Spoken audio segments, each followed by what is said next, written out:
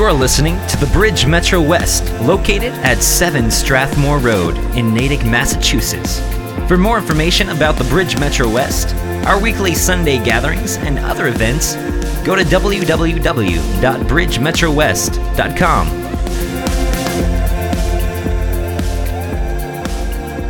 I need extra coffee today. Turn your Bibles to Mark chapter 12. I got my Holy Spirit hanky today because it's warm in here. I don't know about you guys, but all right, see? I'm manopausal. I don't know if that's a thing. People say it is. Mark chapter 12. And we started this last week, but we kind of had this move of the Spirit in the middle of the service, so we made it about halfway, and honestly, it continued into the children's classes. It was really powerful time last week, and this sort of reinforces something that I've been driving home over the last year or so, that part of training up a child the way that they should go so that when they're old they will not depart from it means that sometimes we have to bring them into spaces that maybe they don't feel like going to or being a part of in the moment. And I use myself as an example all the time. Growing up, especially my teen years, but even before that, man, I didn't really feel like getting up and go to church on a Sunday morning. I didn't feel like going to, and we were Sunday morning, Sunday night, Wednesday night people. Like we were just, my parents would always say, my mom mostly would say, if the doors are open, we're going to be there. So we were always there. And we went to a Baptist church, but we would sneak off to the charismatic revival meetings, which I didn't like so much, especially when I was little because I couldn't sleep through those services. The Sunday night Baptist service, I typically would fall asleep, and I had a little bit of a snoring issue when I was a kid. So we would be on the fourth row, the fourth pew, and I'd be laying down and snoring while the pastor's giving his message, but I guess people were okay with it. I don't know. I was asleep. I don't even know what the reaction was. So, but in all of my years from being small to graduating high school, I probably had about 3 significant power encounters as a kid in corporate gatherings for worship.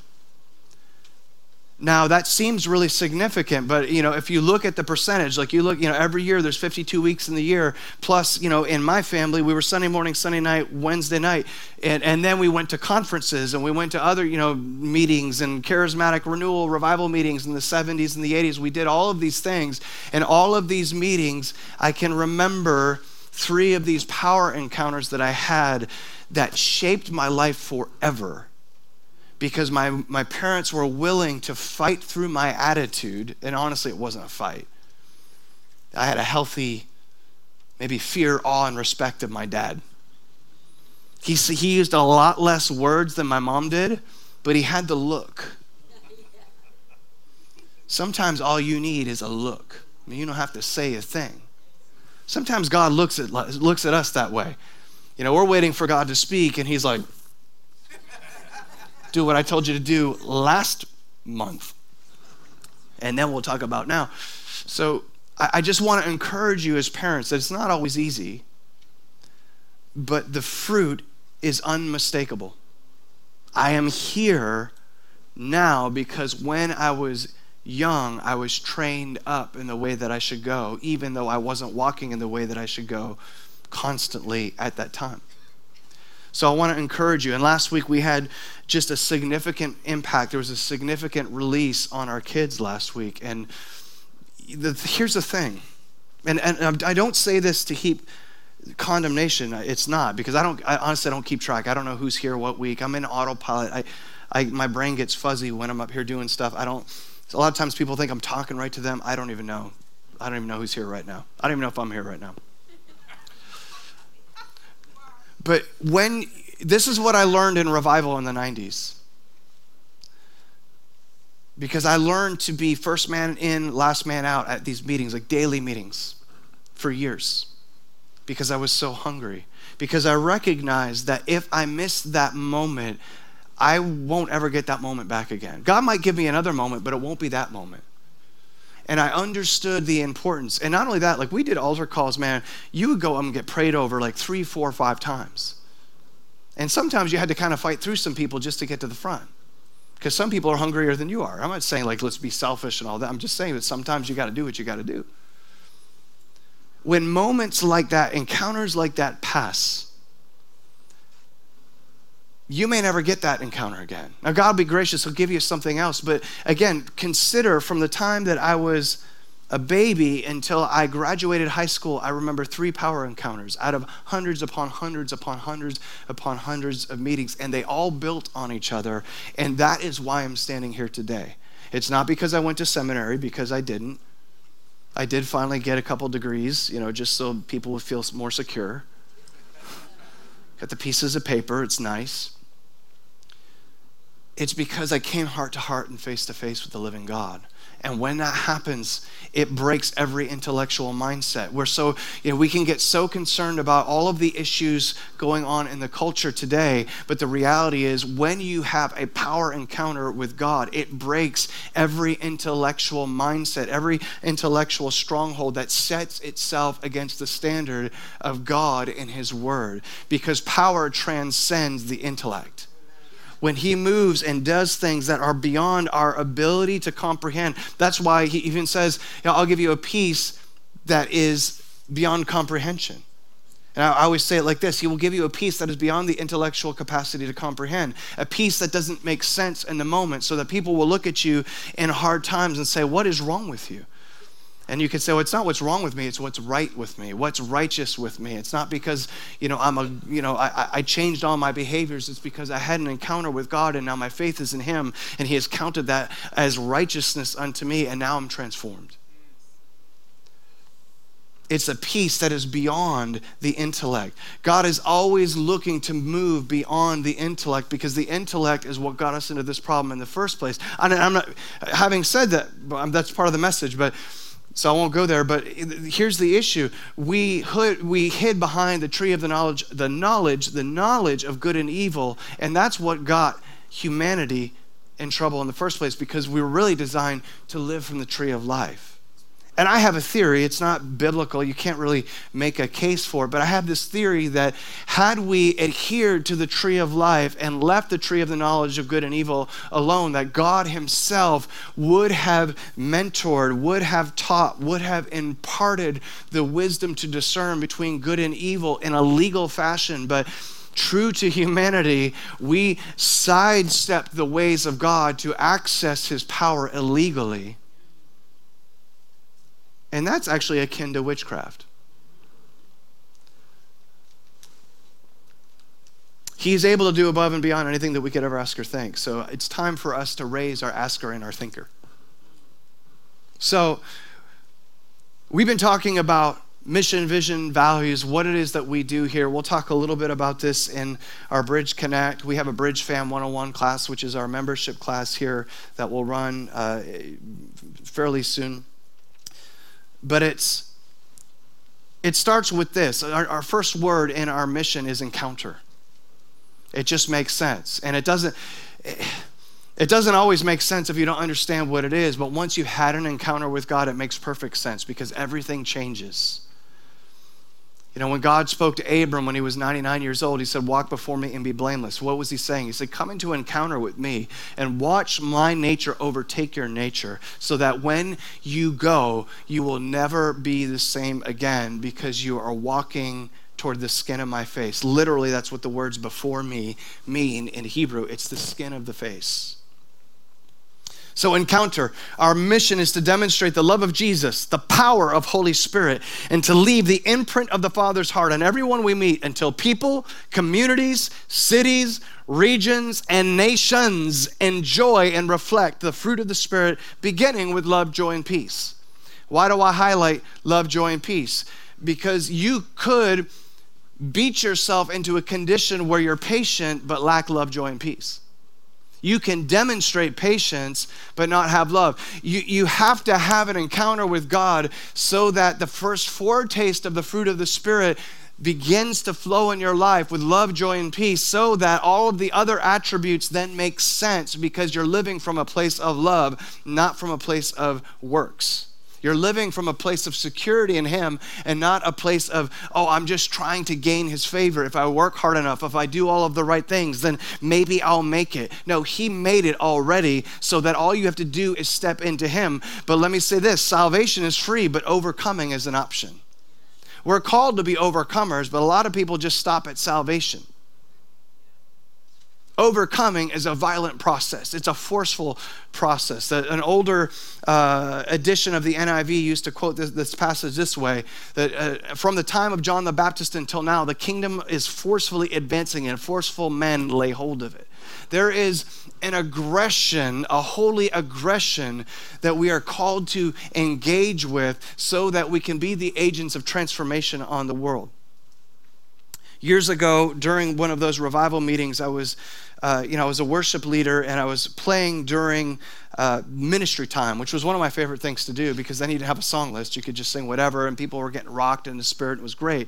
But I had a vision, and in the vision, there were these whirling, twirling forces on either side of me. And then in the middle of it, there was this fiery brand with the word fury that reached out and struck the heart of a man. And it branded the word fury upon his heart.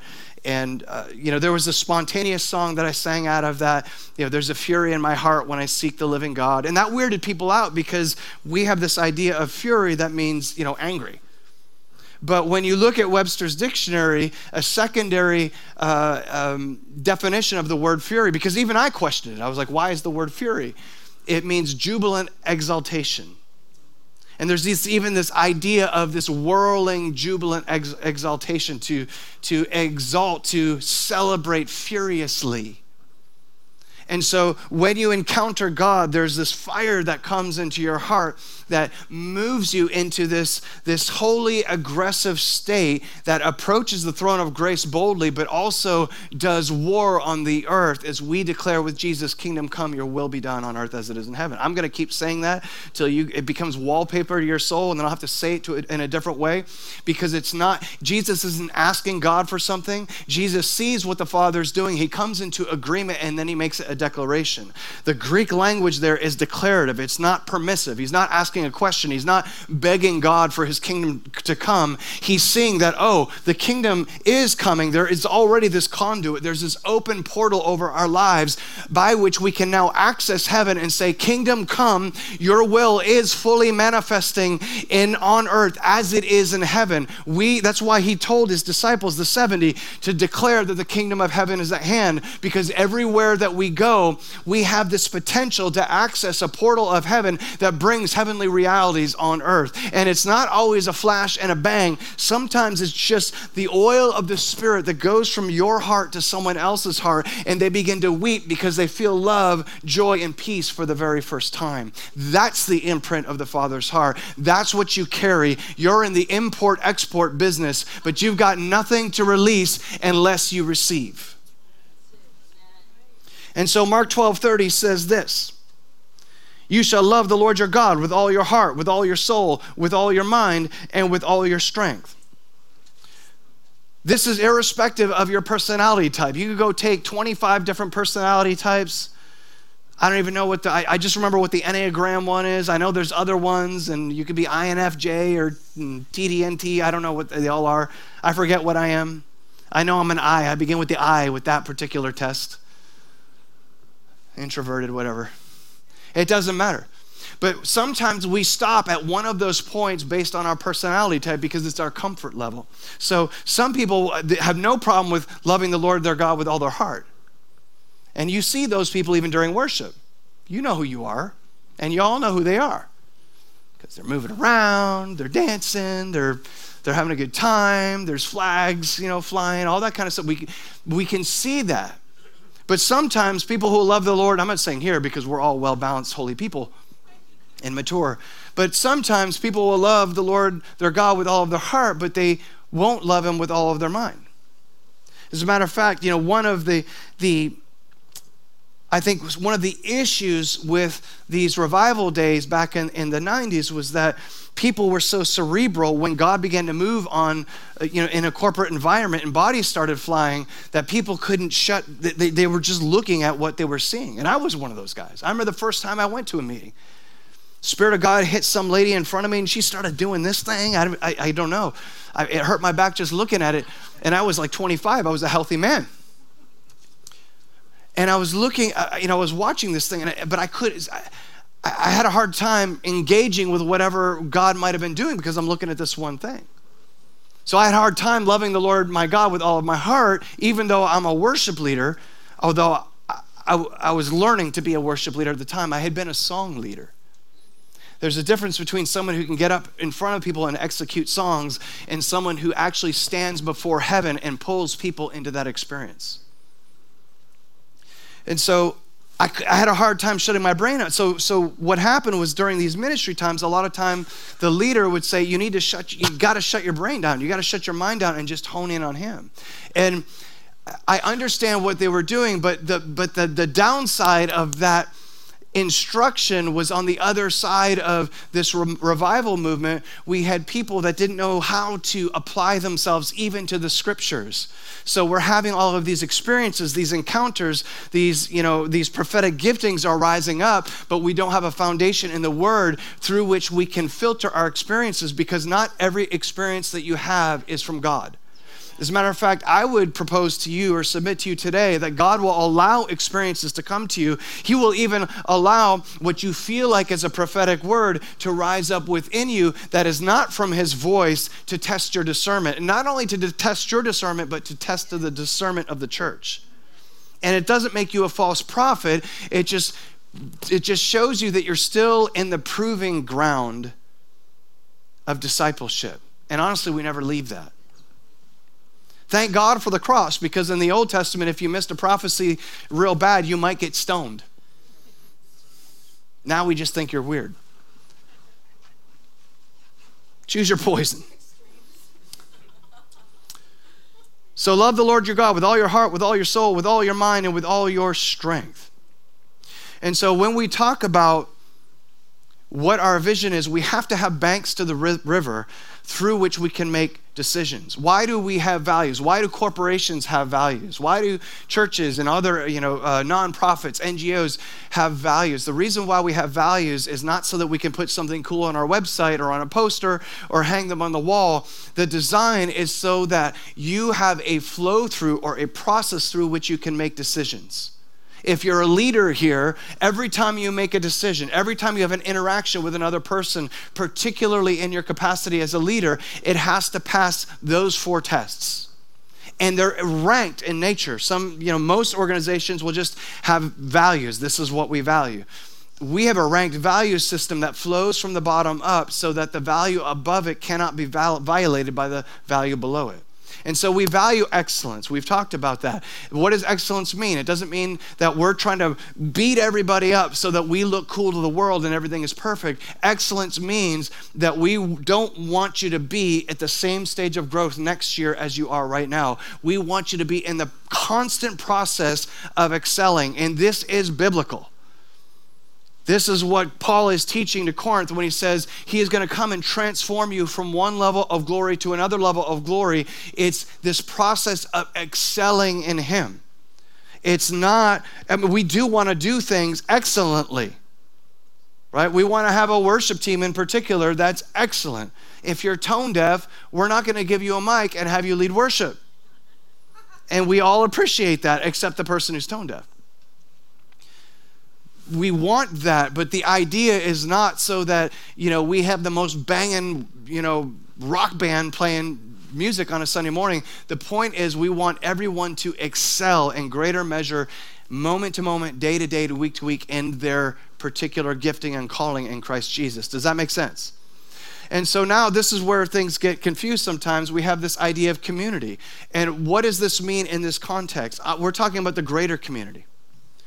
People, especially people who are evangelistically bent. We had our Jaywalk meeting last week, and there was an amazing meeting. I heard some great testimonies from that meeting last week. And what does that mean? It's just learning to walk like Jesus walked. And how do we do that? It means that we have to go out into the community. So people who are evangelistically bent are always like, we got to get outside of the walls. Yes, we do need to get outside of the walls, but we also still have to come inside the walls. It's just the way that works. That's a whole other teaching we're not going to do today. But just so you know, we're talking about the greater community. So we support things like A Place to Turn that provides food and clothing. Do we hold every belief in common? No, but we have the mission that we share. So we support them. We've supported Natick Service Council in the past. We're engaging with Daniel's Table in Framingham. We're engaging with Hope for Worcester. Because these are things that we're just called to do, and it's just one of the pathways that we can get out into the community with our bodies, physically serving people, but also with our finances. We could have our own food pantry. We used to have a food pantry, but I was like, our food pantry we're doing okay for what we have, but let's look into the region and find people who are doing it really well and support them. And, I don't have to worry about every little thing that they believe, whether it be spiritually or whether it be politically or whatever that is. I don't have to worry about that. What my job is to feed the hungry. That's all it is.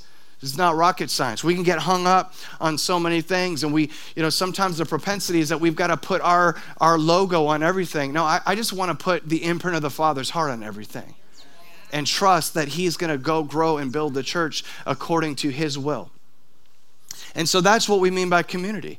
And then we have this idea of family. Now, I know when we think family that we automatically think about nuclear family, which is just your own particular unit. But I'm really talking about how your families fit into the family of God. Because I grew up this way and I understand the importance of it. And my parents understood the sacrifice that was necessary to raise a family inside the context of kingdom family.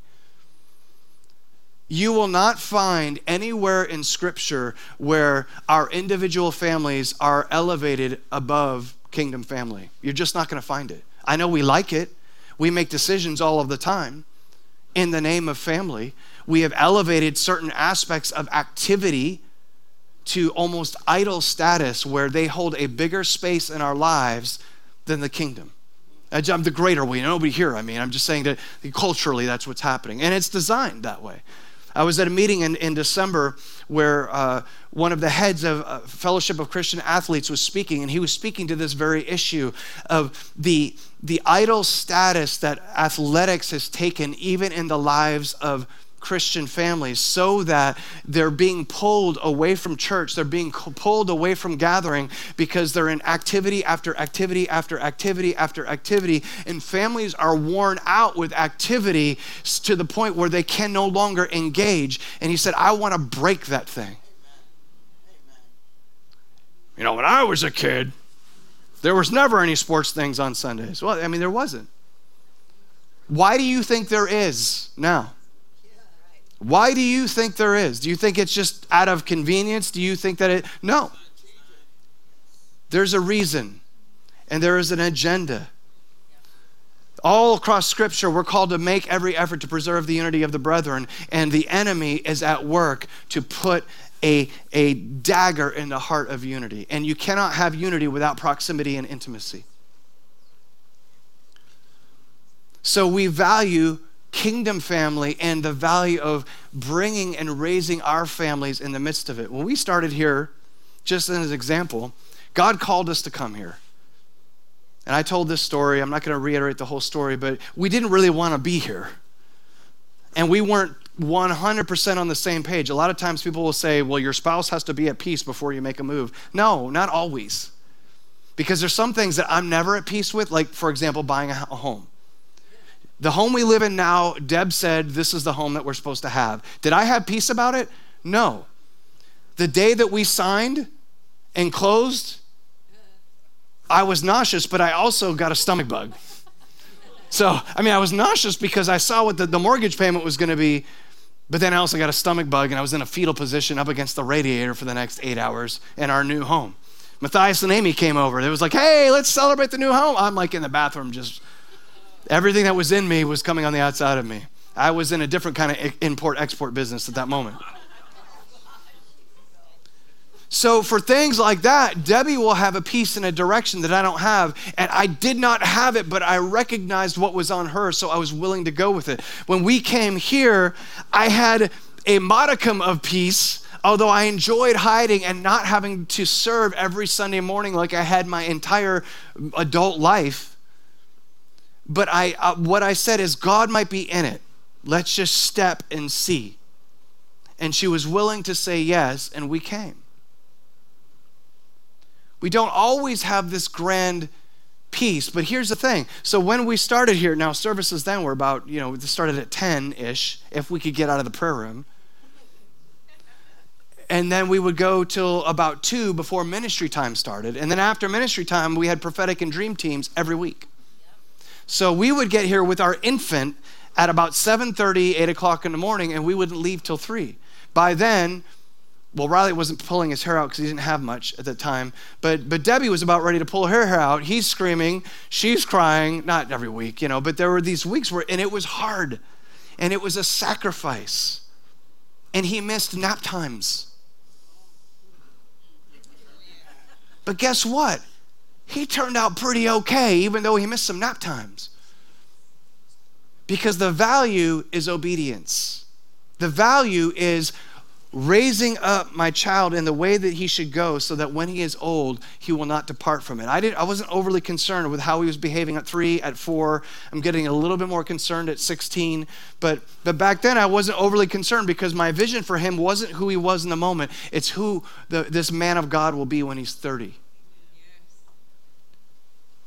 And we had conferences and events where we would get here in the morning and then not leave till midnight. And you know what we did? We brought a little pack and play, and we put it in my office at the time, and we put him in that, and we locked the door until he was 2, and then he figured out how to unlock the door and run back to the kitchen. I don't know if he was finding food. I don't know what was going on, but thank God for mamas in the church that found him during the service. Because we have this value of kingdom family, because that's what I see in Scripture. Not keeping things separate, not elevating my nucleus over the whole, but doing everything we can do to foster revival, renewal, reformation in the land, to walk in our calling as a family and place our family in the midst of it as an example as to what is possible when you come heart to heart and face to face with God. So when we make decisions, how does this work? For example, we have, organizations that will call with need. More importantly, we'll have people that will call with need. And we don't have phone books anymore, so it's a little bit different. But you used to have people that would just go through the phone book and call the churches until someone gave them money. But because we have this value system, it was easy for it, no matter who answered the phone, to make decisions, because we could understand what our resources are. And Galatians 6:10 says this: do good to all, but especially those of the household of faith. So some people will get offended that we may not sow something into individuals or something to a community organization because of where our resources are currently. But the Scripture clearly defines a priority to the household of faith. And so there are people that we've kept their cars from being repossessed. We've kept people from being evicted. We put food on tables. We have literally put roofs over the homeless in this house that you will never know about, because we protect their dignity while we do it. Because that's the value system. And so it doesn't matter if you answer the phone, if Greta answers the phone, if Jeremy answers the phone. We understand the flow through and the process through which we can make decisions. And so they don't have to even come to me to ask, how should I handle this? They've already got the banks to the river through which that river of decision making can be made without conferring. That's why we do this ranked value system. Then, of course, love is at the center of it all. Nothing we do can violate love. No pursuit of excellence, no pursuit of community, family. There are no decisions that we can make that violate love. And so last week we talked a little bit about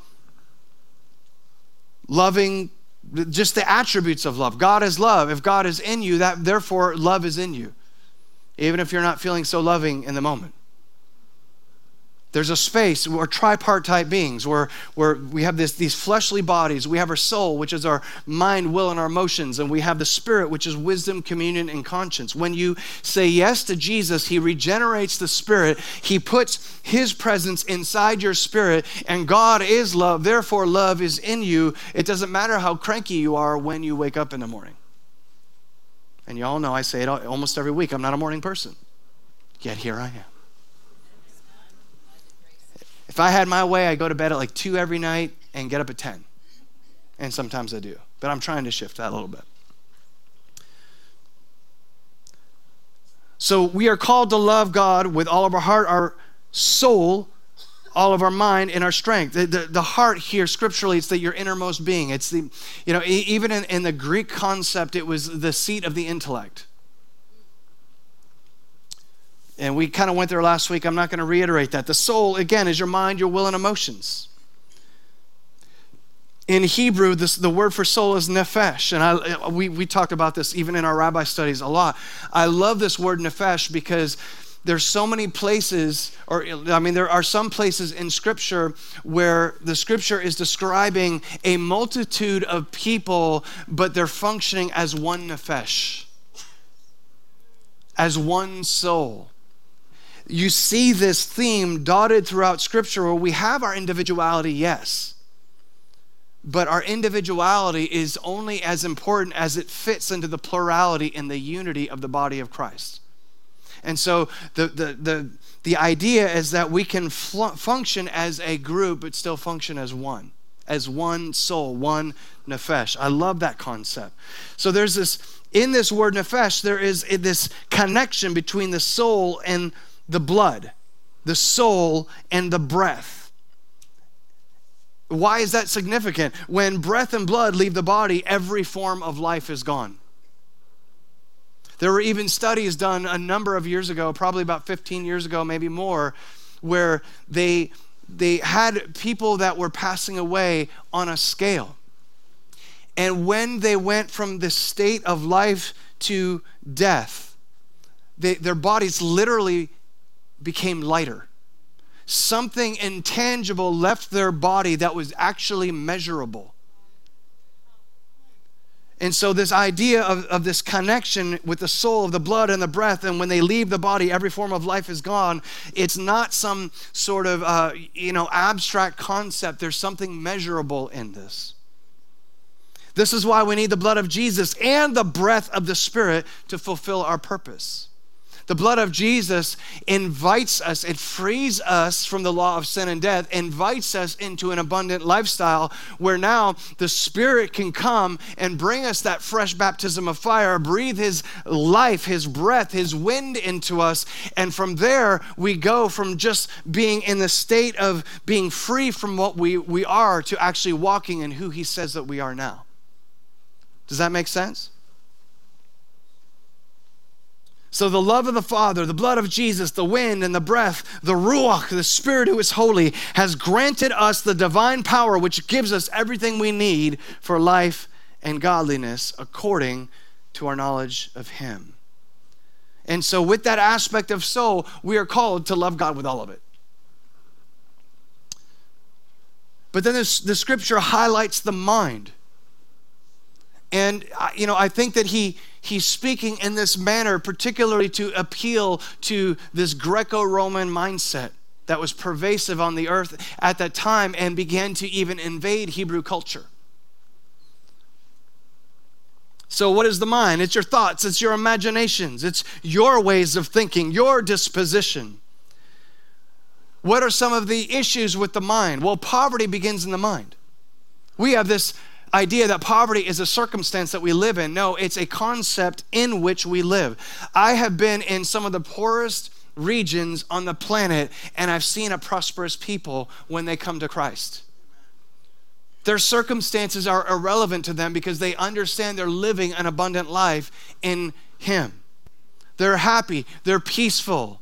They learn how to provide for their needs. They learn that they can till the soil. They can have a self-sustaining lifestyle. Conversely, some of the most affluent people that I have met globally, I'm talking about some of the richest people in the world, are the most impoverished people that I've ever met. They have this orphan mentality where they're so afraid to release that which is in their hands because they're not sure if their hands will ever be filled again. It's almost like they live in fear, and so they live in conditions that are less than their station because they have a poverty mentality. And the poverty mentality is one of the most difficult mentalities to break. When we talk about, I've met with life coaches and things like that even, just to talk about what do you do? Because I'm amazed that you could be a life coach and you can make all this money to coach someone to do life. But it's the mindset that is the most difficult thing to break. Someone who is not successful, getting them to live a successful life within whatever their vocation or whatever their sphere is, the most difficult thing is getting them to believe that they can actually be successful. Entrepreneurs that become successful walk through this mindset where they actually begin to believe that they can. There's a belief factor that begins to tear down the stronghold of poverty thinking. Is there a poverty spirit? I think there probably is a spirit, a demonic entity that feeds into the poverty mentality. But there's a mentality, a stronghold, which is a system of logic that's built upon lies that we believe to be true. That's the definition of a stronghold. It's not a demonic entity. You don't cast out a stronghold. You dismantle it brick by brick by brick so that the Lord can establish new ways of thinking in your life that is congruent with the kingdom dynamic on earth. Does that make sense? So poverty begins in the mind, not in your circumstance. As much as we want to say that it's our circumstance, it's in the mind. That's where it's birthed. Sin is birthed in the mind. There are studies that show that even that sickness can be birthed in the mind. The way that we think will compromise our immune system to the point where we become more susceptible to sickness and disease. So I believe so much sickness, darkness, fear, anxiety, and everything that sets itself against the culture of heaven is birthed in the mind. This is why we are called to love with all of our mind and through the renewing of our mind, which comes through the washing of the water of the word. That's Romans 12 speaks of renewing the mind. It's Titus 3, I just quoted it ahead of time, that talks about the washing of regeneration and the renewal of the Holy Spirit. We are renewed when we turn our face to Him, but we are matured when we engage in His word and get that thing in us so that it's accessible in every part of our life. Encounter brings us into the space of possibility, but possibility it is realized when we grind out day to day this whole process of what it means to love the Lord our God with all of our heart, our mind, our soul, and our strength. 2 Corinthians 3:18, I already quoted that earlier, but it says, but we all with unveiled face, beholding as in a mirror the glory of the Lord, are being transformed into the same image from glory to glory, just as from the Lord, the Spirit. And this leads us to our final piece today, which is strength.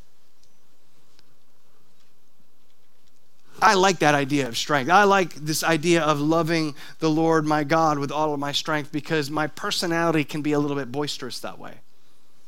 I'm 50 years old now, so I'm not as demonstrative as I used to be.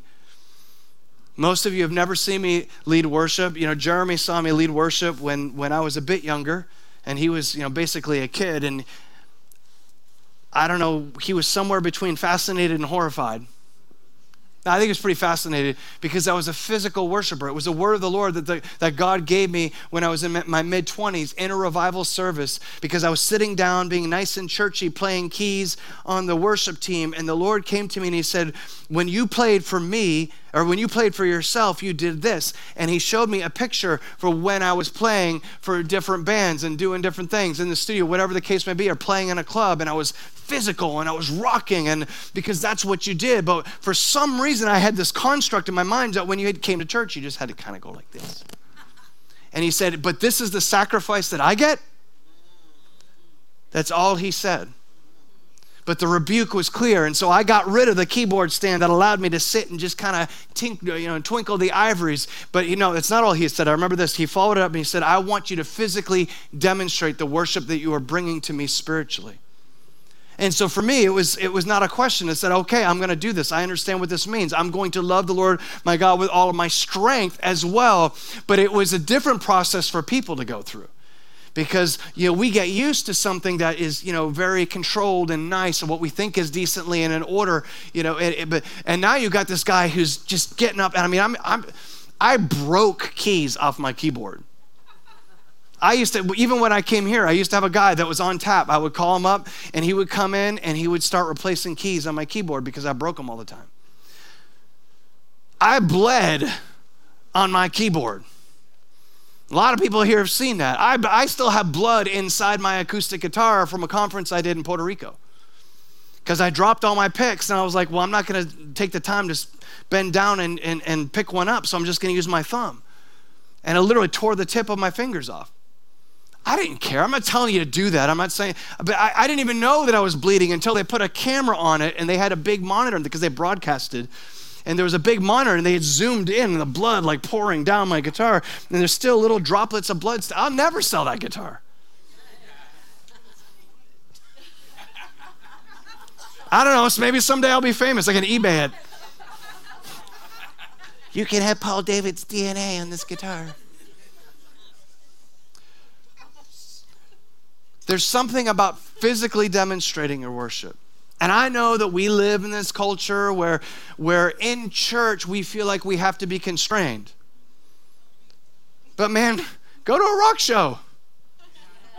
You think people get weirded out because there's banners in church. You should go, there's this festival in Scotland where they have all these bands come in. They have banners on like 30-foot poles.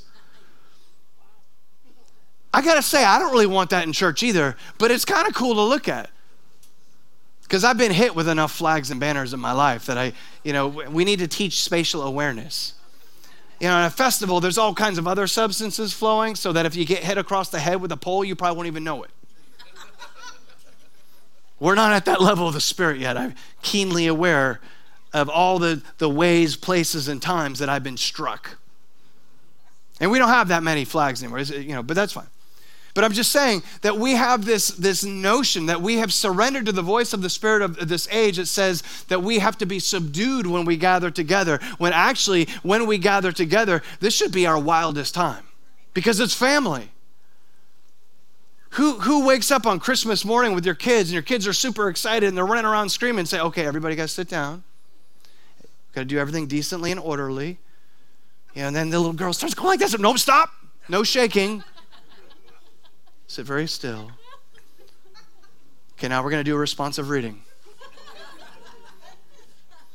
In the days of Caesar Augustus. In the days of Caesar. No, that's not what you do. It's supposed to be wild because your family, you have your, well, that's kingdom family. If you can't, and I say this with fear and trembling, believe me, if you can't let yourself go when we gather here and learn how to war with the sound of your voice here, you're not going to do it out there. I'm just telling you, you're not going to do it out there. This is a training ground. Playing soccer, my coach has always said, you will play the way that you practice, so we're going to practice the way that you play. It was 110% all the time, except when I didn't feel like it. Because some days you just don't feel like it. I'm not saying that's right, but some days you don't feel like it. But the beauty of the body of Christ is the day that you come in and you don't feel like it, someone to your right and someone to your left is going to be in it 110%. And now even though Jeremy's up here doing his thing, they're the worship leader that's actually going to pull you out of your stuff, out of your circumstance, and pull you into an atmosphere of their worship. So now you're having an encounter with the heart of God because of the people around you, not because of how you woke up. And that's one of the ways that God has his power perfected in weakness. That is one of the ways that every joint supplies. It's not a charismatic magic trick where God just comes in and he's perfected in his weakness. He will put people around you that are strong in the areas that are weak, and you're strong in the areas that they're weak, and then we rise up together. The problem is that we rally around everybody's strengths because we identify with the strength. And now, you might have, the last time I looked, which was a lot of years ago, we had 62 Brazilian churches in Framingham alone. Because an evangelist, and I'm not knocking Brazilians, I'm saying this is a human condition. Someone who's evangelistically gifted, they plant a church, and so people that just want to do evangelism, they rally around that church. We had John Paul Jackson, he planted this church. The dude was a prophet of a prophet he was the prophet's prophet. Like, he was legit. And so you had this gravitational pull that pulled prophetic people from all around the region because churches, by and large, don't know what to do with prophetic people. I had an AG pastor call me into his church, and his church was, I don't know, like 5 times the size of ours. And he said, Paul, what do you do with the prophets? I was like, you disciple them, just like anybody else. Oh, I don't want to do that. And deliverance, I don't want to do that either. What can you do for me? No, I said, send them over. We'll train them up. We'll send them back. I don't want any more crazy people in my church. I'll send them back to you. But this is what we do. We rally around things instead of understanding that there is a 5-fold ministry gift to the church that is different personalities, different gifting types. And when we seat those around the table, there will be inherent tension. But it's that tension that will propel the church forward into kingdom order. You don't have to agree with everyone around you to be in unity. You just have to be standing in the same sacred space of the name Jesus, loving him with all of your heart, mind, and your soul and your strength, so that when there are disagreements, you can still love each other on the other side of them. That's what it looks like. So when we talk about strength, we're talking about might, power, forcefulness, even personal potential. Forcefully advancing is this kingdom, and forceful men lay hold of it. A.W. Tozer said this: now love is both a principle and an emotion. It's a principle and an emotion. We like the emotion of it because the emotion inspires, but the principle will cause us to act in the same way even when we lack the inspiration in our being. Love is both a principle and an emotion. Anybody who's married understands this. It is something both felt and willed. It is capable of almost infinite degrees. Love in the human heart may begin so modestly as to be hardly perceptible and go on to become a raging torrent that sweeps its possessor before it in total helplessness. That's what happened to me. I met Deb for the second time. The first time was like a no-go. The second time, I came back to the church. My friends were looking at me. They were like, hey, what's up with you? I was like, I am whipped. And they looked at me in amazement because I was like not looking to be married at that time. Like, I don't know what I was looking for, but I was like, I don't need to be married. I was kind of brash and obnoxious. I'm a pale version of my former self because of the iron sharpening iron process of marriage. And y'all should thank her for that. Thank you, Dad. Okay. Later, after the service, you rebellious people. So we love and worship with all our strength out of principle. That means by intentional decision. So what does that look like for us? In Mark 9:33 through 35, it says this. Here's where it gets good. They came to Capernaum, and when he was in the house, he began to question them, what were you discussing on the way? Verse 34. But they kept silent, for on the way they had been discussing with one another which one of them was the greatest. Verse 35, sitting down, Jesus, he called the 12 and said to them, if anyone wants to be first, he shall be last of all and servant of all. What does it look like to love the Lord your God with all of your strength? Well, maybe it looks like Jesus in Mark 10:45, where he says, for even the Son of Man did not come to be served, but to serve and to give his life like a ransom for many. Maybe loving the Lord your God with all of your strength looks like John 15:13. Greater love has no one than this, than one lay down his life for his friends. We always think of this in terms of like literally giving your life. Like sacrificing your life, like what Jesus did on the cross. Yeah, that's true. But I think in our context, one of the hardest things for us to do is to give our time. We want to be masters of our time because we've given so much of our time to things that are lesser than. I mean, not you, again, not you people. You guys got it all together. I'm just saying culturally. I can remember when this idea of busyness began to be an idol in our culture. That our identity was based in how busy we are. And so you'd ask someone a question and they'd be like, oh, I'm really busy. I'm just so busy. Hey, I need help with this. Oh, I'm sorry, I'm busy. Hey, do you want to go out for dinner? Oh, I'm sorry, I'm busy. We were kind of talking last week. I was talking with Sarah and Dave, and we were remembering when we had an infant that sometimes even your children can be an excuse to not do the things that you don't really feel like doing in the moment. Because you're like, oh, I have to put the baby down. I'm busy. The reality is you make time for what you prioritize in life. And when you prioritize kingdom, that will be the prioritization. I don't want to say never because I probably slip sometimes, but with intention, I never say that I'm busy because I understand that my time is allocated toward the things that I prioritize. And so if I'm prioritizing relationship, then I will make time for relationship, even if I really want to be in my man cave alone with my earbuds on. So maybe greater love has no one than this, than you lay down your life for a friend. Maybe it's giving someone a ride. Maybe it's starting a new life group. Maybe it's coming to the church and putting up new light bulbs so Jeremy's not the one doing it all the time. Maybe it's really beginning to act like this is your house and not my personal business.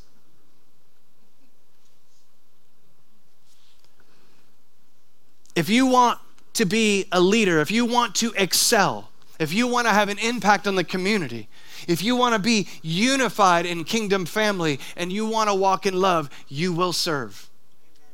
There is no path to leadership. There is no way to leadership. And that's not just here. This is a dynamic that is inbred in humanity from creation. That service is the way to leadership. This is why when you're in college, before you ever get to see a C-suite exec, you're going to be an intern. People are like, well, I got paid for this internship? No, you're going to serve. I studied music, and I was kind of in the music industry thing. The fastest way to be a recording engineer, which by the way would take years, is to go work for free in a studio and hand the engineer coffee. Nobody wants to leave school and go serve someone coffee, but the smart people did it. The fastest way to promotion is to serve a leader's vision. There is no path to leadership. There is no path to prosperity. There is no path without serving. As it is out there, so it is in here. I had someone that wanted to speak on Sunday mornings a few years ago. The problem was they didn't serve faithfully in any area of the church. Were they gifted? Yes. Could they have done it? I think they probably could have. But it was a straight meeting. This is how you cut down on pastoral meetings. You just call things the way they are. I was like, you haven't served anywhere faithfully in this church. Why would I give you a microphone?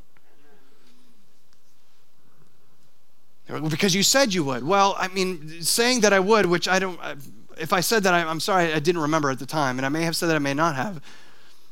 The reality was I saw the gifting, but I didn't see the character to support the gifting. There is no path to leadership in this house without serving.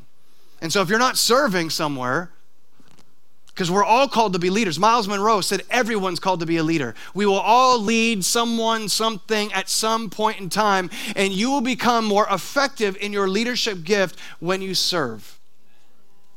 This is not an aberrant concept. You will find this concept. There are books and books and books upon this in leadership sections of libraries and of bookstores for business. For us, it begins in the house of God, always. Any other thought, any other idea, any other impression is deception. What do I mean by that? There are people that have separated from themselves from the church because they're saying, well, I'm just called to my group of friends who are not believers. And they're going out and they're going to parties and they're drinking and all that. And look, and it's not even about that. I'm just saying they've separated them from the kingdom. It is deception. And we can no longer, I don't care if it's your loved one, it's your family. I'm not saying to go beat them, but I'm saying you cannot excuse it because it is not biblical and it is not God. It's deception. Everything begins in the house of God. That's Galatians 6:10. Do good to all, especially to those of the household of faith. It begins in the family, the kingdom family.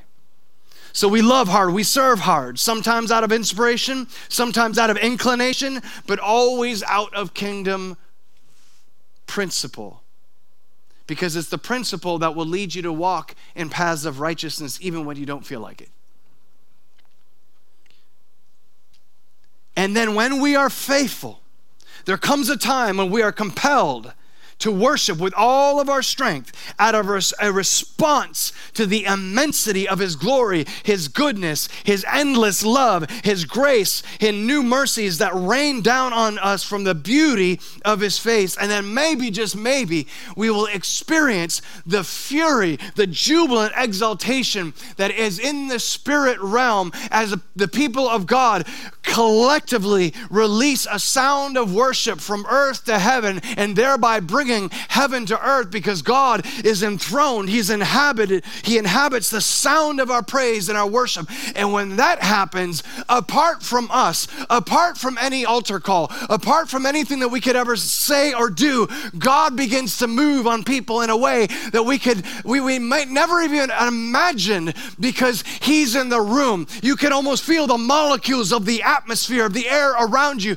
begin to crackle. It's like Rice Krispies in the room. It's like snap, crackle, pop, because the Spirit of the living God is releasing his anointing upon the sound and in the sound that we release. And then we recognize it's not just what we do in this room. There's a connection from Natick, Massachusetts to Jesus, who is literally seated at the right hand of the Father right now. And he hears the sound that we release, and he releases his presence down onto earth. And now we are preparing the way of the Lord in a dry place. Oh, because that voice has been crying out for generations.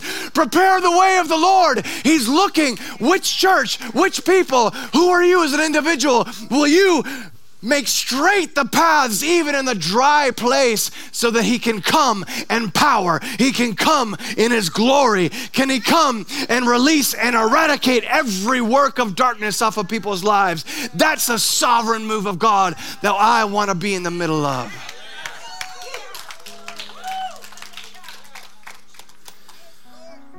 And then Job 36:11 says this, answers the question, what happens when we love the Lord with all of our strength? What happens when we serve out of faithfulness, even when we don't feel like it? It says that those who obey and serve the Lord will have a rich and meaningful life. They will spend their days in prosperity, and their years will be rewarded with pleasures. There is a fulfillment that happens in serving one another that doesn't happen anywhere else. And you have to break through. It's like when you first start working out. If you've been living a sedentary lifestyle, when you first start working out, like those first week, the older you get, maybe it takes a couple weeks. I just started working out again. I was 10 minutes into cardio and my soul was ready to leave my body. Never in my life have I experienced that. I've always just inherently been a little athletic, but I don't know. But it's like that in service. Sometimes when you go from being sedentary into serving, that those first few weeks, it's just hard to create a new pattern in your life. It's hard to get up that maybe half hour earlier, to get here on time, to be ready and prepared, to leave the imprint of the Father's heart on everybody that walks in this door. To show up for a Bible study or even lead one, to show up to a life group or maybe even lead one. It's hard sometimes. But once you break through that initial process, there's a freedom that opens up. There's an unfurling that happens. I promise you this. And there is a fulfillment that comes as you learn to prefer one another, to defer to one another, to lift others up, to be the power that's perfecting their weakness. And then he gets the glory.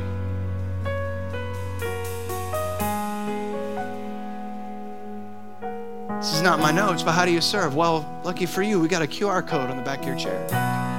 You can scan that, and I believe there's even a tab that says, how can I serve?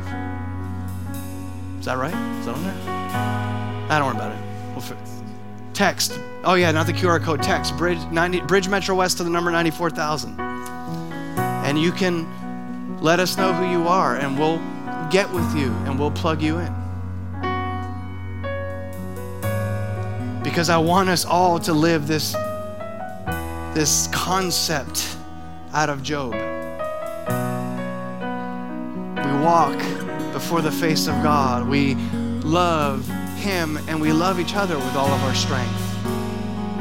And then this unfurling of his blessing, his shalom, nothing missing, nothing broken, that intact, favorable circumstance of living. That's just what the word means. I'm not making anything up. I'm just saying that's what the Hebrew means. It begins to unfurl over your lives, and watch what he does. That's the path to promotion. Is to lift others up through your service to them. Holy Spirit, come. Holy Spirit, breathe and move. Shalom. Shalom. Shalom.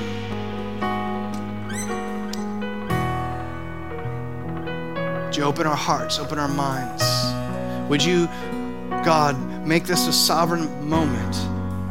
We can mark on the calendar, this is the day of transformation. This is the day that by the hand of the Lord, I went from one level of glory to another level of glory in a moment, in a twinkling of an eye, at the name of Jesus, before the beauty of the light of his face.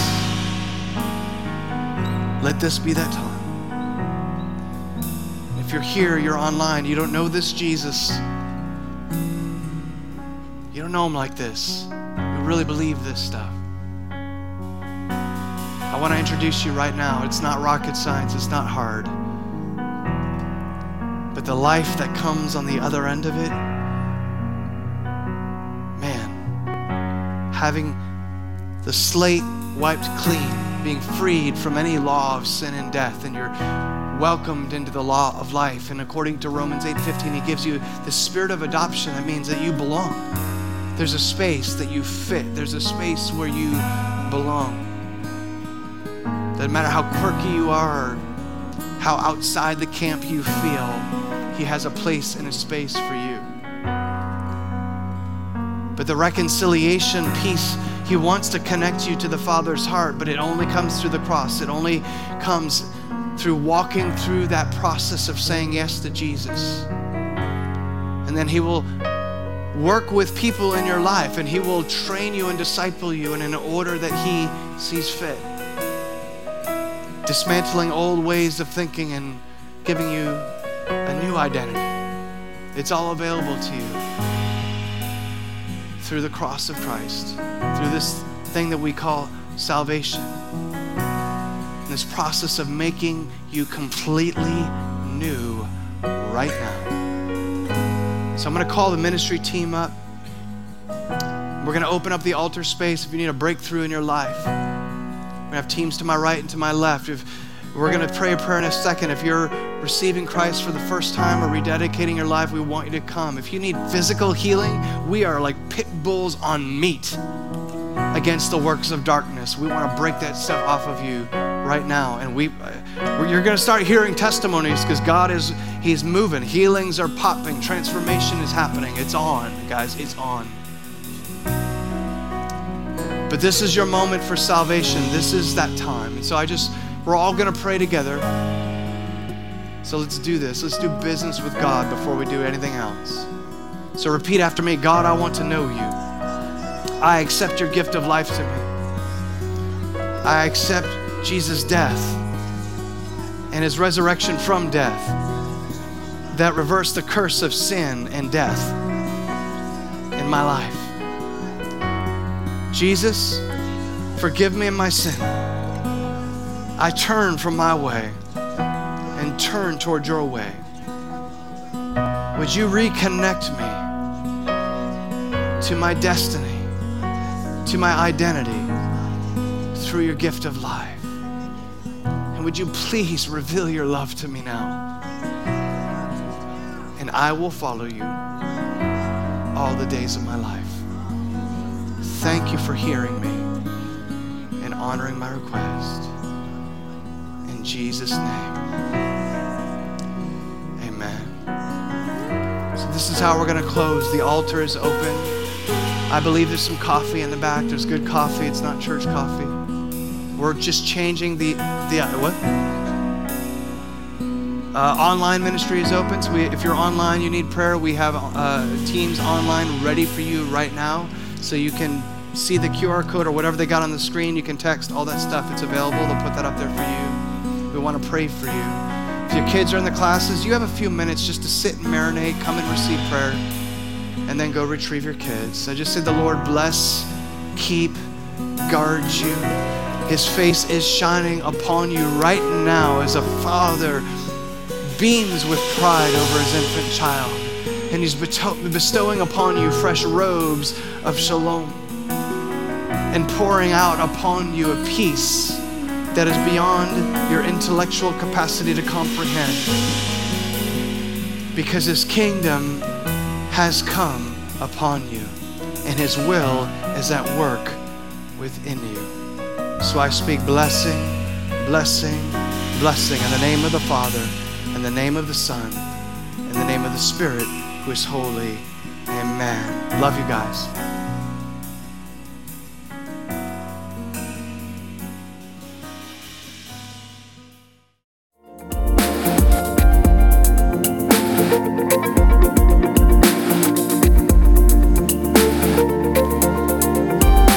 Thank you for listening to this message from the Bridge Metro West in Natick, Massachusetts. Paul David Guidry is the senior pastor at the Bridge. For more information about the Bridge Metro West family, our gatherings and events, visit www.bridgemetrowest.com or call us at 508-651-0277.